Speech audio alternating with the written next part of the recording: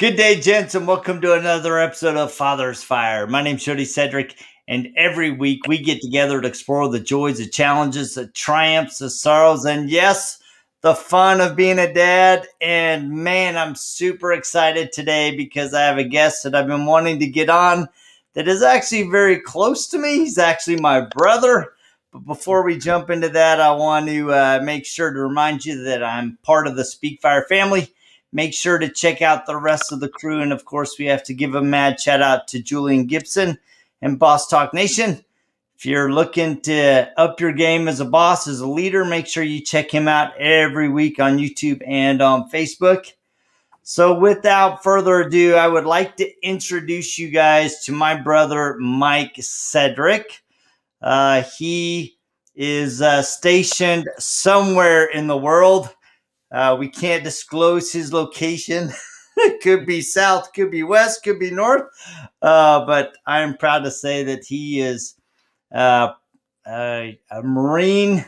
He is there to defend and stand for our country, and he does a phenomenal job for that. With that, and is a true tribute to our family, and he is my hero. So welcome, Mike. Super happy to have you on the podcast. Cool. Glad to be here.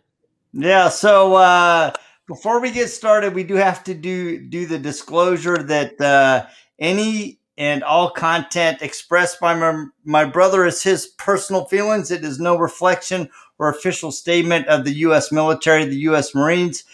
This is just two brothers sharing a conversation together. So, it's not very often that sometimes we as dads get together as brothers and just kind of laugh at our kids, especially the stupid stuff they do.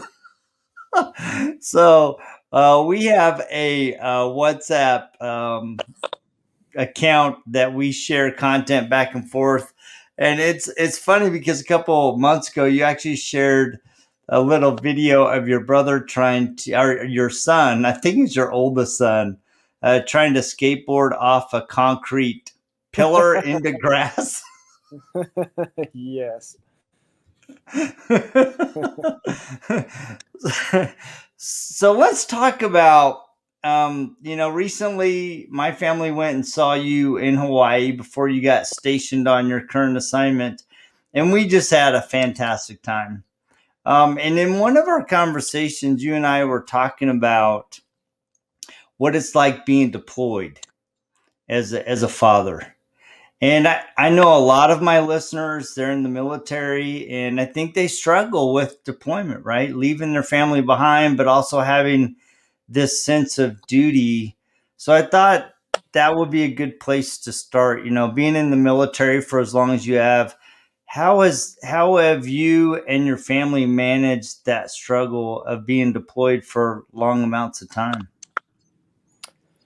Well, it's a little bit different every time because depending upon the location as well as the difference in kids' ages, that's going to kind of depend on how you handle it. So, for example, my first combat deployment, the kids were a lot younger. I think the oldest was about 6, so we had 3 boys at home. So Autumn was doing everything by herself because the boys weren't old enough to really help with anything. And she had gone home to spend that deployment with her family, thinking that it would actually be a big help. But where she went in the Midwest, there wasn't a whole lot of support network there. People didn't really understand what was going on, and her family wasn't as big of a help as we thought that it was going to be. So it was a challenge because she wasn't only just trying to wrangle these 3 boys. She was also, dealing with the family dynamic there. And then at the end of it, she had to go back to our duty station and get the house set up. So then fast forward about a year to the follow-on deployment. She actually stayed home that time, and she didn't want to spend it with her family, which was helpful because we were living on a military base. So she had fellow spouses there whose husbands were either deployed with me or who had experienced that. So they had that common bond. She did fly a friend out who ended up not being much of a help, but just having that common bond with other military spouses was definitely helpful. There's been other smaller, I don't know if you can classify them as deployments, but 2 months here and 2 months there. And again, each time it's different because of the family situation. Now, from a father's perspective, the important thing I try and do is trying to explain to the kids long before I go where I'm going and try to explain to their understanding of why I have to go. Because the last thing you want to do is spring on a 4-year-old, oh, guess what? Dad's leaving for a year. And the 4-year-old's like, what's a year? So, Yeah. for example, this was kind of heartbreaking. Before I left to come here was the night before, and I was tucking the kids in. And my 4-year-old Colton, normally we just tuck it. I tuck him in. We kind of goof off, and that was it. But that night he just wanted to chatter and chatter and chatter while I tucked him in, because I think that was his way of saying that he was going to miss his dad while I was gone. And one thing, it got me choked up. He says, "Dad, are you going to be gone for 20 days?" I said, "Well, I'm going to be gone for a lot longer than 20 days." And so having to explain that to a 4-year-old was difficult. But I think that one thing that helped was leading up to that, explaining the upcoming deployment to him so it's not a surprise, explain that we can still talk. And then one thing that I think is important too before I go is trying to take time for the kids collectively and individually. So that first deployment, when we took Autumn home to be with her family, I remember a couple days before I left, I took Logan and Porter out on a canoe. I'm sorry, and I just took them canoeing on a river by Autumn's parents' house and tried to explain that I was going to be gone for a long time. I still remember that little canoe trip. I don't know if they do. Before this current deployment, we did a long trip across the United States through all the national parks. And then when we got to the house, our stuff wasn't there. The movers were late getting the stuff there, but we had fun playing in the pool. And then I took time with the boys, and we built a half pipe in the backyard. So, well, I built a half pipe in the backyard, and they held the boards while I did it. But it was just spending that time together. And then the week before I left, I took all the boys. We went to the skate park and we went out to ice cream. But, because we have the 4 boys and 2 girls, a couple of nights later, I took the girls out and we went to a movie and I took them out for ice cream. And it's just trying to prepare them that it's coming, letting them know that you'll still be there for them as often as you can, that you're not leaving because you want to, but you have to because of your job. And then I think a key thing is making sure to take that time with them before I leave, because it's going to be hard no matter what. But try and soften that blow as much as possible before the departure day actually comes. Yeah, it's as I reflect back on Judy and I's marriage. We've only been separated 9 months, and that was due to a job assignment. I went back to San Francisco, and we had Devin, and Christian was just a super young baby. I mean, he was less than a year, I think, maybe 2 years, and I just remember him getting really, really sick, and being away from Judy and trying to figure out how I was going to get back. I mean, that dynamic's got to be really challenging because it puts a weight, on you because, your hands are tied. I mean, literally, you can't get back home, but also, puts the weight on what's going on in the home with your wife. So how have you and Autumn managed the separation, the deployments? Uh, well, leading up to it, there's a lot of talk and a lot of discussion, and we try and take a little bit of time together before we go, and then also having conversations before I leave without the kids around, because the little experts think they need to chime in about this, that, or the other. Like, no, we need to talk right now. We'll explain this later. So trying to take as much time as we can together, and then throughout the deployment, um, communication's a big one, because at home it's enough to just sit down together and watch TV, and you don't have to say a word. But I don't have that option. So communication becomes a big one. So on my combat deployments, first one, it was pretty much email only. I could occasionally get to a phone to call home, but with the time difference and costs, or even having a phone available, was pretty challenging. The second deployment, it got a little bit easier at times. And then now here I am. I'm able to call home every day via WhatsApp because I have connectivity. So when I do, I make sure and take time with the kids and talk to them. But most of the time on my calls, it's not planned this way, but most of my time on my calls are spent talking to Autumn, where, we talk a lot about what's going on with the house or with the deployments. That way we can still maintain those decisions and keep those open lines of communication. So that way we're not caught off guard or surprised by something the next time we do talk, or when I get home from the deployment. Yeah, so I mean, you lead men in your role, and you do a lot of training. Do you see a lot of men and women in the military really struggle with those deployments, and is it because they don't keep that communication up? It's difficult to say because in my line of work we have a lot of alpha males that don't want to show weakness, and so you don't always talk about it a lot at work. And if you do, it's more so with a peer. So it would be, you're more likely to talk about homesickness with someone of your rank or very close to it versus going up or down. And I've seen the mix where, some guys maintain regular contact through letters, or their wives are always sending packages. But I remember one guy, I don't remember how I heard about it, but I was his boss, and somehow I found out that he hadn't called his wife in a couple weeks. And I went up to him and says, "You need to call your wife." "Yeah, I'll get it done." Like, "No, go call your wife today, because I'm hearing about it. I'm not the one who should be hearing about you not calling your wife." So if there are other marital issues, or he was just lazy, I don't know. But either way, there's some guys that take it as a chance, like, "Hey, I'm single again." And then there's guys like me, like, I'd rather just be home, but this is what I have to do right now at this stage of my life. Yeah. So on the backside, when you're coming home and you've been gone for so long, is that dynamic? Can that be pretty tricky coming home?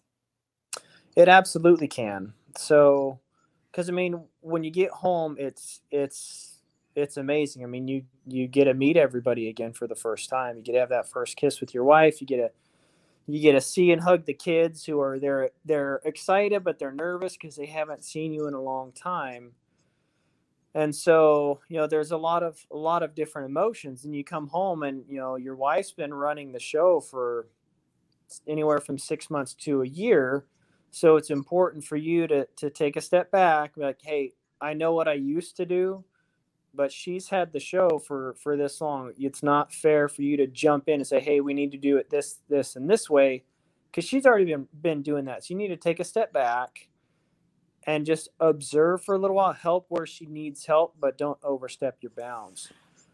For the kids, it's a lot of times they're just bouncing around. They're just, super happy to have you home. But I remember when I got home from my first deployment, Logan was probably 6 or 7, and we're having family time in the living room, wrestling and playing and whatever. And I don't remember what happened, but he got really, really emotional, and he went out to the garage. And so I went out in the garage with him, and we talked, and what he was feeling and stuff. So there is a bit of an adjustment period when you get home, because you've been gone for so long. The dynamic is different because you haven't been there. And also, especially for the younger kids, 6 months out of a 4-year-old's life, or even a year, I mean, that's a quarter of his life. That's a long time. So at that point, you're almost a stranger. So you do have to kind of ease your way back in. You're not going to come in and start up exactly the way it was when you left, but there is definitely that adjustment period where you have to kind of ease in and observe before things start clicking back to normal. So let's talk about the fun of being a dad. I mean, this has been kind of a serious thing, and I wanted to do it right because I think it's something a lot of military men and women struggle with, and so I think the conversation's been important. But what has surprised you most about being a dad? What's been either surprised you or what has been most fun? Oh, geez, I don't even know where to start. I mean, I could start with some funny stories if you want to hear that, I guess. Sure, yeah. So, like, we were in our house in North Carolina, and it kind of had, the roof going over the front porch, but the second story windows were, overlooking that roof, and you could climb out of the windows and get on the roof. And the boys liked to do that. They go out and read a book or whatever. Well, one day I was sitting there. I remember it was a Sunday afternoon. I was just relaxing on the couch, and Autumn comes in and says, "Guess what your boys are doing?" So when they're referred to as mine, that's never a good thing. Well, these guys decided to climb out of the window and pee off the roof in the front of the house, which as a guy I thought was funny, but because my wife was upset about it, I had to be upset about it too. Well, so then the thing is, where they were peeing, it was facing the front, it was facing the street, and we lived in a subdivision, so there are houses around and people going around. It says, did it occur to you that people could see your, the no, we didn't think about that. It says, well, why didn't you go to the bathroom? Because the bathroom was literally right next to their bedroom. It says, we didn't want to go that far. Like, okay, so it was less work to open the glass window, remove the screen, climb out, skitter to the edge, and go than it would be just to go down and open the door to go to the bathroom. So that's one of my favorite stories with those guys. Just stuff you just can't make up. But or like you saw the video of Logan eating it when he rode his skateboard down this slope into grass. He's like, oh, I thought I could ollie at the end, and he ate it. So it's just never a dull moment, that's for sure. No, and it's funny because as kids we all did that, right? And so as a dad, when the mom comes in and says your boys, it's going to be funny. You just know it's going to be funny. It's like, all right, Yep. but I got to put on the dad face, right? So I can totally picture you going out there. All right, boys, let's think about what you just did. It was funny though. Yeah, that's fun. So, if if you're giving advice to dads, what are the things that you think are just really critical that a dad do in their home? The first thing that comes to mind is I heard this might be old and overused, but I heard this quote. It says, "Children spell love Time." So I think it's very important to spend time with your kids, which can be difficult, when you're in the throes of life and you're balancing a career and a family and this, that, or the other thing. But taking time to spend time with the kids, when we were in Hawaii, if I went surfing on a Saturday before I went out or spearfishing, I'd always ask the boys, "Hey, do you guys want to go?" But I mean, by that time they were teenagers and dads were just lame; they didn't want to. But before I went, I'd ask them to go, and sometimes they'd ask me to go. Or whenever I went on a hike, I'd always bring the youngest kids because they love going on hikes. I think to me that'd be one of the biggest things is spending time with your kids. And the other one is being a good example. I mean, we're all going to mess up. I've done it a million times. I'm probably going to do it a million more. But trying to be a good example in pretty much everything you do. So, when you come home from work, don't plop down on the couch and play video games when a baby's crying and your wife's cooking dinner. Like, oh, my day's so hard. Like, no, get your butt up off the couch and go help out around the house because, one, that's going to help your wife. And two, it shows the kids what the man of the house should be doing. He shouldn't be sitting on a throne waiting to be served. He should be up and helping around the house and setting the example of someone who contributes and helps out around the house rather than a tyrant. And then, of course, being, along the example, I'd say, being kind to their mom, showing the mom that you love them, because that's going to, one, it'll help your relationship with your wife. And two, if you have boys, it'll show them how they should be acting towards their future spouse. And it'll show the girls what they should expect when they get married. Now, I'm not saying I've been perfect. I've fallen short on innumerable occasions in that arena. But I still think it's important to try and set that good example, because Autumn has a very good quote, and I wholeheartedly agree with it. And people always say, "Oh, I'm raising kids." Her thing is, no, you're not raising kids. You're raising adults. Your goal is to get those eaglets to get kicked out of the nest, so that way they can soar their wings and fly. And hopefully you did a good enough job so that way they're a decent human being. They're not going to be a decent human being if you raise a kid. But if you try and raise an adult, then that way, hopefully, if you've done your job right, then that way they can be a decent human being and be a contributing member of the society instead of a drain. Yeah, I love that. I tell people all the time, I didn't raise my kids to nest, I raised them to fly. And I'm waiting to see how high they'll soar. Because if you give them the foundation and you give them the confidence and the belief that they can do that and the tools, they will surprise you how far they'll go. It's interesting as I was thinking about this conversation. I've really been looking forward to it for a lot of reasons. One, I have mad respect and love for you as my brother.